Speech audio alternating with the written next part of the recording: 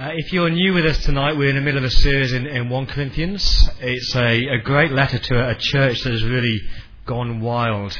It's a church that have moved on from Christ.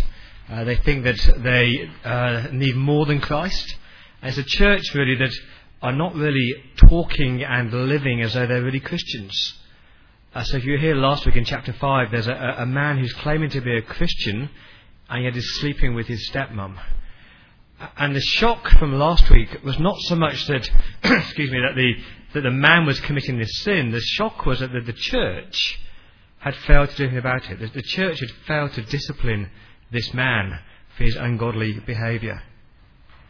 Tonight we're looking at how our relationship with Jesus impacts two particular areas of life. One is our conflicts, and the other is our attitude towards sex. So as a believer, as a man or a woman who trusts in Jesus Christ, how should that change or influence your attitude towards sex in this sex-mad world that we live in? And the other issue is if you claim to follow Jesus, how does that transform the way that you deal with conflict or dispute with another believer? There are two areas, conflict and sex. So let me pray, and let's look at the scriptures together. Lord God, thank you for the joy of meeting. Thank you for this church family. Thank you for the joy of things like engagements and marriage. Thank you for Scott and Cinch, and pray that you would bless their marriage and go before them, that you would help them to honour you in their marriage. And thank you now for the time in the scriptures, and I pray that as we look at the word together, your Spirit would enable me to speak clearly, and that he would do a powerful work in each one of us as well. And we ask that for Jesus' sake. Amen. Conflict is all around us. We love a good lawsuit. Here are some of the most ridiculous lawsuits I could find on the internet. A lady called Kathleen Robertson from Texas. She was awarded $80,000. What happened was she broke her ankle when she tripped over a toddler who was running around in a furniture shop. Now the furniture shop were obviously a bit perplexed by the verdict because the toddler was actually her own son. Yet she won $80,000. That is bizarre, isn't it? How about this one? 19-year-old Carl Truman of LA, he won $74,000 and medical expenses when his neighbour ran over his hand with his Honda Accord. Carl said that he failed to notice there was someone at the wheel of the car when he tried to steal the hubcaps from his neighbour. This is my particular favourite. Mrs. Grzinski, true story. She purchased a brand new 30-foot mobile car. On her first trip home, she drove on the freeway, set the cruise control at 120k an hour, and calmly left the driver's seat to go into the back and make herself a sandwich. Not surprisingly, the car left the freeway and crashed and overturned, and she sued the car company for not advising her in the owner's manual that you couldn't actually do this. And the jury, they awarded her $1.75 million compensation and a new car. What a crazy world that we live in. All these people suing each other over crazy and ridiculous things, but we love a good court case.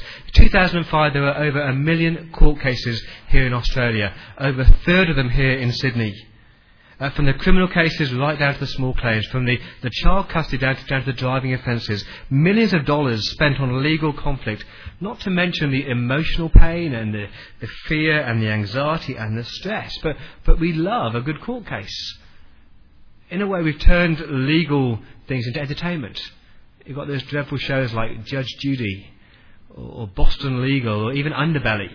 We love the conflict and the lawsuits. It's the same in Corinth. They loved a good conflict, a good lawsuit. In Corinth, the courts wouldn't meet in a private chamber. They'd meet in a public marketplace. A bit like holding a court down in Circular Quay or holding court under the bridge. And everyone could go and watch and listen. It was entertainment, if you want. And the issue here is that in 1 Corinthians 6 is that there are two Christian men and one man is suing another. We know from verse 8 the words he uses are cheating and wrong. They're money words. He's been defrauded in some way. And he's taken him to court. You've got two Christian men who are thrashing it out in front of the public and a non-Christian judge. To help you really get into the passage, the question is, what do we do when you've got a Christian employee who is disputing with this Christian boss? How do you resolve that conflict? Or you've got a Christian business partnership that's turned sour. What do you do if you sell your car to someone at church and they fail to repay you?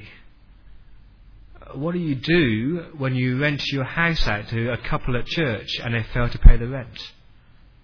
What do you do when a Christian here cheats you out of money or property? What do you do when you're just in conflict with somebody else here in church? What do you do? How does knowing Jesus transform the way you handle your conflict? And the overall theme of this talk is this: settle your conflicts within the church. Settle your conflicts within the body. Don't rush off to court. You don't have to file a petition. You can settle it. You can sort it here in church. Look at verse 1. If any of you has a dispute with another, dare he take it before the ungodly for judgment instead of before the saints? The word ungodly, he's not saying that the Roman courts are corrupt. He's saying the people that you go before, they're not committed to the laws of God. So how can they resolve your disputes according to God's standards? The shock here is a bit like last week in chapter 5. It's not so much that the men are fighting, it's the fact that the church does nothing about it.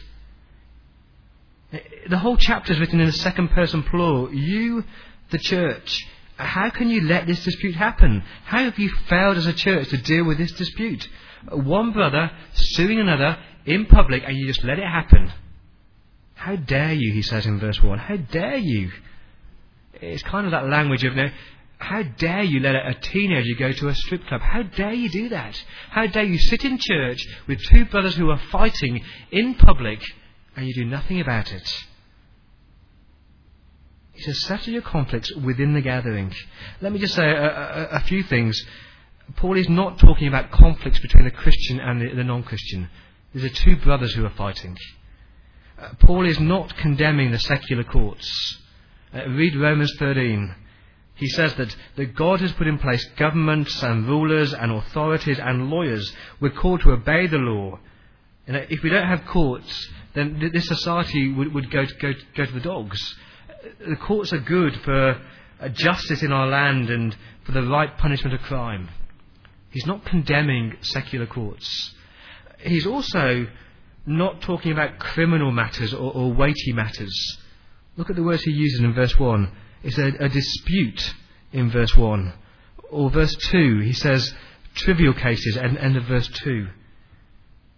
He's not talking about murder or abuse or armed robbery. There's a criminal, and they must go to the court. There's a real problem, isn't there, where the church tries to cover up or deal with criminal matters. When the priest commits a crime against innocent children, that must go to court. Or the paedophiles or the rapists. The church can't protect those people from the courts. He's not saying that Christians will never go to courts. But he is saying when you have a dispute, a conflict, whether it's money, whether it's property, whether it's relationships, whatever it is, don't rush to the courts, settle it amongst themselves. Let me give you 3 reasons why you shouldn't go to secular courts first. They're all from the text. Firstly, because of the final judgment. Look at verse 2. Don't you know the saints will judge the world? And if you to judge the world, are you not competent to judge trivial cases? Do you not know that we will judge angels? How much more the things of this life? Saints is just another word for the Christian. He's talking about the final judgment, and he's saying in some strange way, the Christians will sit with the Lord Jesus on that last day, and we will pass judgment on the non-Christian world. That kind of does my head in a bit. But, read Daniel 7 and read Matthew 19, and in some strange way that I can't quite grasp, I will sit with Jesus and so will you if you're a Christian on the thrones, and we will judge the people and we will judge the angels. And what he's saying is, the people that you are asking to make a judgment on you over these matters, these trivial matters, how bizarre. when on the last day you will pass judgment on them. Why go to them for judgment when you can do it within the body? He's also kind of saying that the final judgment puts all your trivial matters into perspective, doesn't it? I mean, fighting over a bit of cash, fighting over a harsh word, fighting over a bit of slander or a bit of land is trivial compared to that last day's judgment. Reason number 2 why it's stupid to go to secular courts is this: because of the non-Christian worldview. Look at verse 4. If you have disputes over such matters, appoint as judges even men of little account in the church. That could be an imperative. He could be saying, even the worst Christian in church is better equipped to judge and to settle this dispute than the best non-Christian judge. Or it could be a question. So look at the footnote. Number C in your Bibles. Do you appoint as judges men of little account in the church? It's a question. He could be saying, now how can you entrust judgment to people who don't count for anything in the church? And because the word little account means to be despised or to be held in disdain, I think as a question he's basically saying, how can you let someone with no standing in church pass a sentence over these silly, trivial matters within the body? Now spot the irony in verse 5. I say this to shame you. Is it possible that there's nobody among you wise enough to judge a dispute between believers? The Corinthians think that they are wise. They pride themselves in their wisdom. He's saying, is there really nobody in your church who can sit down with you as brothers and point to the scriptures and settle this? Is there nobody? See, the thing about disputes amongst Christians is that at the root is sin. Imagine that somebody doesn't pay you for some property that they're renting. Now sure, they've defrauded you, but at the root it is just sin. They haven't kept their word, or they're stealing, or it's pride, or they're coveting. The root issue is sin. And no secular judge will deal with that, will they? The secular judge will deal with a verdict or a sentence, but they can't deal with sin. Because they don't see things through the lens of God or through the Word of God. They have a different worldview. And the third stupid reason to go to court is because of our witness. And that's there in verse 6. But instead, one brother goes to the law against another, and this in front of unbelievers. He's saying that when you've got two Christians going at it hammer and tong in front of Judge Judy or in front of the public court, he said the unbelieving, watching world looks at you and says, I thought they were Christians. I thought they were supposed to be different. They're no different from the rest of us, are they? He says in verse 7, the very fact you have lawsuits means you've already lost. He said, you brought shame on the church, you brought shame on the gospel, you brought shame on the Lord Jesus Christ. What he's saying, friends, is that this body is our courtroom. We're like a family, aren't we? And so when a brother and a sister are in dispute, what you do is you bring another family member in, a third person, that you sit with them and you listen and you help them understand each other and you point them to the scriptures. And what's the aim? The aim is reconciliation. And that's the big difference. You see, a secular court does many, many, many things. A secular court can punish evildoers, they can protect the innocent, they can sustain society, but they can't bring reconciliation. They don't aim to bring reconciliation. The aim is justice, the aim is sentence, the aim is law and order. But the church, it's reconciliation. Let me give you one example. Two Christian businessmen here in Sydney. They set up business together, but within 2 years there was feuding and there was fighting. A real case. They were fighting over wages, they were fighting over who was going to be the director, and they were fighting over holidays. And it got to the stage where these two people, they couldn't talk to each other, they couldn't work together, they couldn't come to church together. They had a choice to make. Do they go to court? What they chose to do was ask the church for help. And one Christian minister sat with them, just the two of them, and he listened and he talked. He heard one side, he heard another, he opened the scriptures, and it took 10, 11, 12 sessions. You know, end of that last session, those two men prayed together. And they prayed for each other. And they asked for forgiveness. They couldn't work together anymore, but they actually forgave each other. They were reconciled. if there's a fight amongst you, if there's conflict here in this body, I'm urging you to bring in a brother, to bring in a sister, to seek reconciliation. It's hard to do, isn't it? If we feel like we've been wronged, what we really want is justice. Or we want my rights. And we want to feel as though I've actually been vindicated in some way. How are we going to do this? Well, that's where knowing Jesus Christ makes all the difference. A relationship with the Lord Jesus Christ will transform your attitude towards conflict.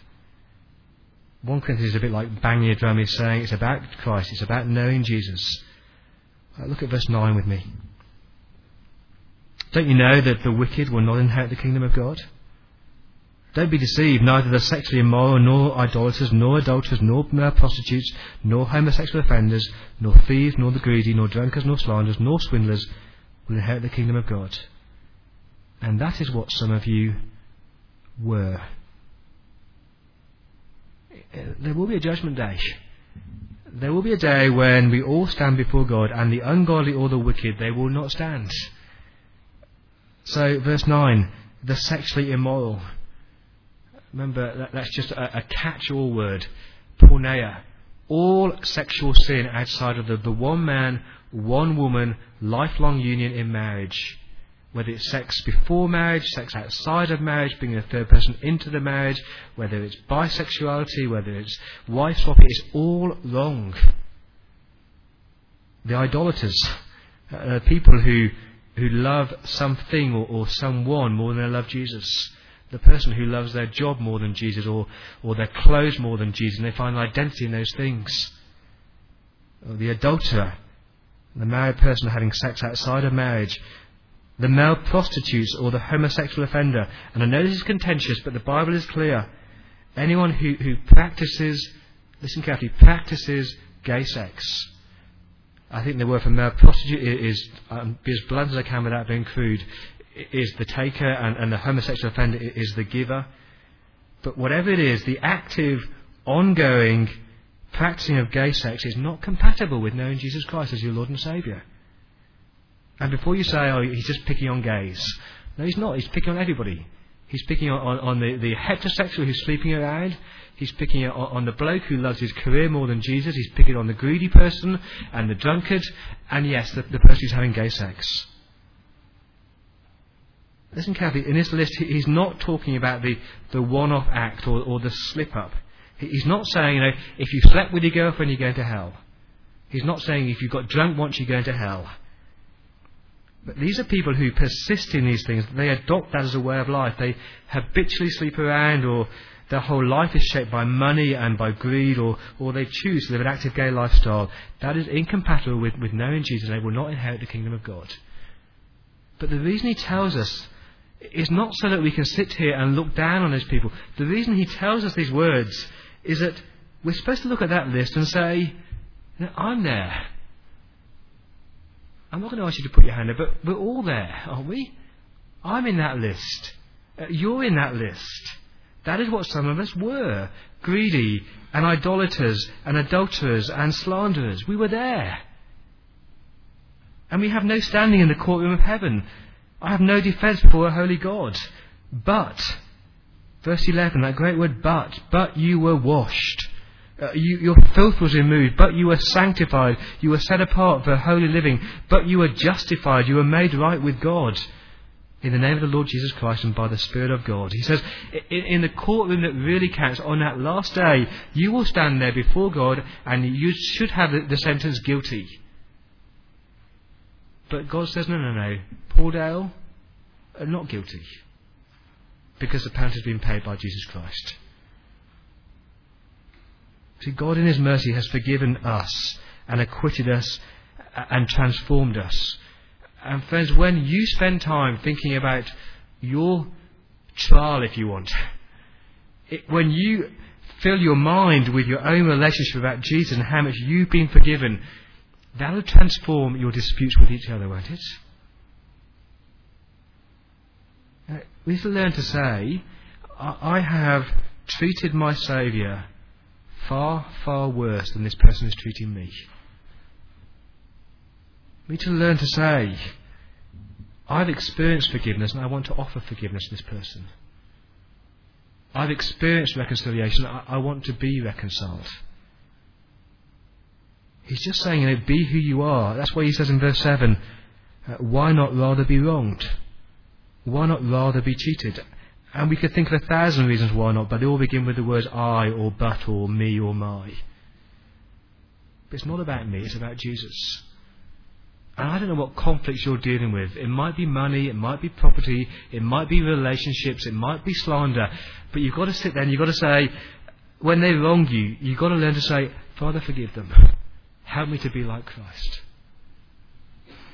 When they cheat on you, you say, well, I'll endure it. I'm not saying you get trampled on. I'm not saying that there aren't times you mustn't speak out. But let's stop talking about my rights and my justice and me being vindicated and start saying, Lord, help me to live like Jesus. Taking wrong, not retaliating. Maybe just stop and ask the questions. How can my words bring glory to my Jesus? How can my behaviour show that I have been washed and I have been sanctified and I have been justified? And maybe you're here tonight and there's people in the pews that you're in conflict with, that you just sit down with and call a brother alongside and settle the dispute within the church rather than fighting and going outside to the unbelieving world. Settle your conflicts within the church. That's conflicts. Let's talk briefly about sex. We talked a lot about sex last week, so this will be much shorter. We do live in a sex-mad world. Sex in magazines, sex in newspapers, sex on billboards, sex in the city, sex on the street. If you're not sexually active, there's something wrong with you, and if you're dating, you must be having sex. Sex is like the wallpaper of our 21st century, isn't it? 85% of blokes, 76% of women are sexually active apparently before the age of 18. 45% of men and 40% of women admit to having a one-night stand. 90% of people in Australia, according to a survey done in 2005, think that sex before marriage is acceptable. And this is the staggering one. Only 40% of people think that extramarital sex is always wrong. Only 40% thinks extramarital sex is always wrong. And we sit here and we think, we're the church, we're different. No, we're not. There are people here sleeping around, there's people here indulging in affairs or addicted to pornography. So how does knowing Jesus transform your attitude towards sex? Paul says very briefly, honour your body. Honour God with your body, rather. Honour God with your body. If you claim to know Jesus, use your body in a way that honours your Lord Jesus. Paul has some slogans here which I think resonate with our 21st century. He says that the Corinthians are saying, I'm free to do what I want. So verse 12, everything is permissible for me. I'm free to do what I want. So if there's two consenting adults and they're both above legal age, they can do what they want with their body. I'm free. I'm forgiven. I'm heading to heaven. I'm free. And Paul says, no, just because society says it's okay doesn't mean that God says it's okay. Just because you think it's okay, other people are being hurt and other people are being damaged. That's the thing about sex. It leaves a trail of damage and betrayal and broken, lonely people. And you're not free. Look at verse 12. Everything is permissible for me, they say? No. Not everything is beneficial. Everything is permissible? No. I will not be mastered by anything. That's the thing about sex. It actually enslaves you. You're enslaved to your lust. You're enslaved to your passions. You can't stop sleeping with your boyfriend. You can't stop looking at porn. It's addictive. Sex promises freedom, but actually entraps you. This is true freedom. Listen, this is true freedom. That you are free. You're not free to do what you want. You are not free to do what you want, but you do have the power to do what is right. That is freedom. The freedom to say no. The freedom to be self-controlled. The freedom to honour God with your body. That is true freedom. The second slogan they're saying is, sex is just natural. Look at verse 13. Food for the stomach and stomach for the food. What they're saying there is, if I'm hungry, I eat. If I'm thirsty, I drink. If I have the urge, I have sex. It's just an animal instinct. I mean, it's a biological function. God has made me sexual, and if I feel like it, I just do it, they say. But sex is not like food, is it? Listen to how Paul describes sex in verse 16. The two will become one flesh. End of verse 16. The two will become one flesh. Quoting Genesis chapter 2, he's saying sex is when two individuals become one. They're united in body and in mind and in spirit. Not just physically, but their whole emotional beings are united. The soul and the mind is united. And there's good sex within marriage, and there's bad sex where the sex without the commitment, and you're united, you're one flesh with one person and another person and another person and somebody else's wife and then another person, and it's damaging. We know that sex isn't like food.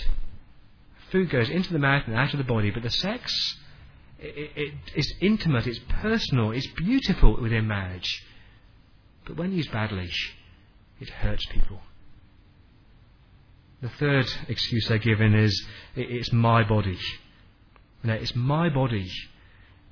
I work my body, I tone my body, I condition my body, it belongs to me, I do what I want. And Paul says, no, if you're a Christian, your body doesn't belong to you, your body belongs to Christ. Look at verse 13. The body is not meant for sexual immorality, but for the Lord, and the Lord for the body. For by his power God raised the Lord from the dead, and he will raise us also. Don't you know that your bodies are members of Christ himself? It's extraordinary. What he's saying is that in the past, God didn't just redeem your soul, he redeemed your body. And in the future, this is not just an outer casing. Your body will be resurrected. You have a new body. And in the present, verse 19, don't you know that your body is a temple of the Holy Spirit? God lives in you. God is always with you. It's not just your body. It's a body for God. A body for Jesus. And so when you say, I can have that affair because no one sees, well, no, the Spirit sees. I can look at that porn because no one knows. No, the Spirit knows because he's with you. We're members of Christ. Let me say as clear as I can, all sexual immorality is wrong. It's never okay, it's never justified, it is never right. Please don't say, but we're engaged. No, you're not married yet. Please don't say, we're in love. It's still wrong. Please don't say, I need to check whether we're compatible. You don't. Outside of marriage, it is wrong. Why? Because we're united with Jesus, God's Spirit lives in us, and because it affects other people. That's what he says in verse 18. All other sins a man commits outside his body, but he who sins sexually sins against his own body. He said there's two people involved here. It's not just your body, actually. It's the Lord's body, and other people are hurt.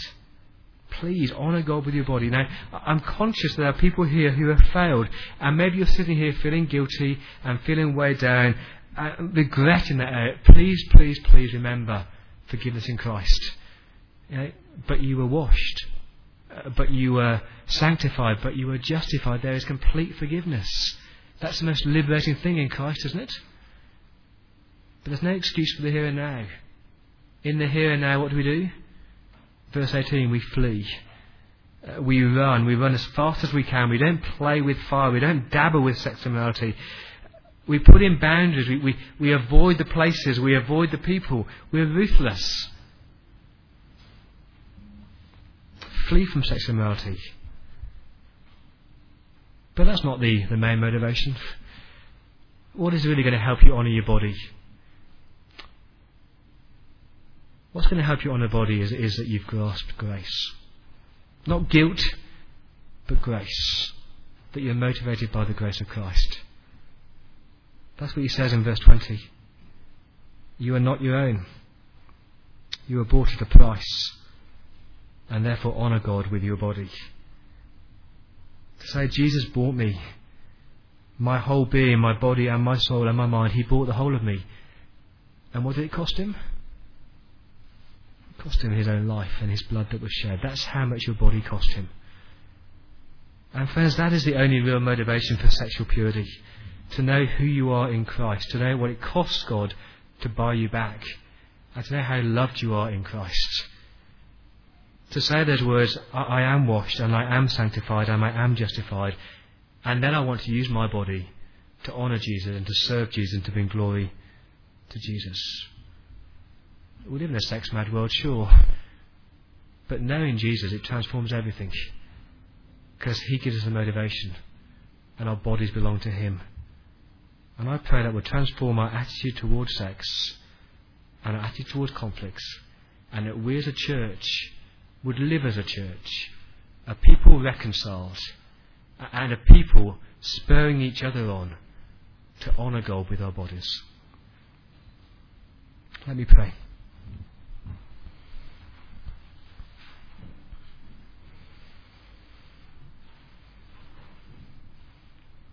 That is what some of you were, but you were washed, but you were sanctified, but you were justified in the name of our Lord Jesus Christ and by the Spirit of God. Father, we praise you for our Lord Jesus, for his sacrifice, for his blood that was shed. We praise you that you have called us to be a people loved by you, known by you, seen as pure by you. Lord, we long to be pure, and so we pray you to help us in our conflicts and in the way that we use our body. And we ask that for Jesus' sake. Amen.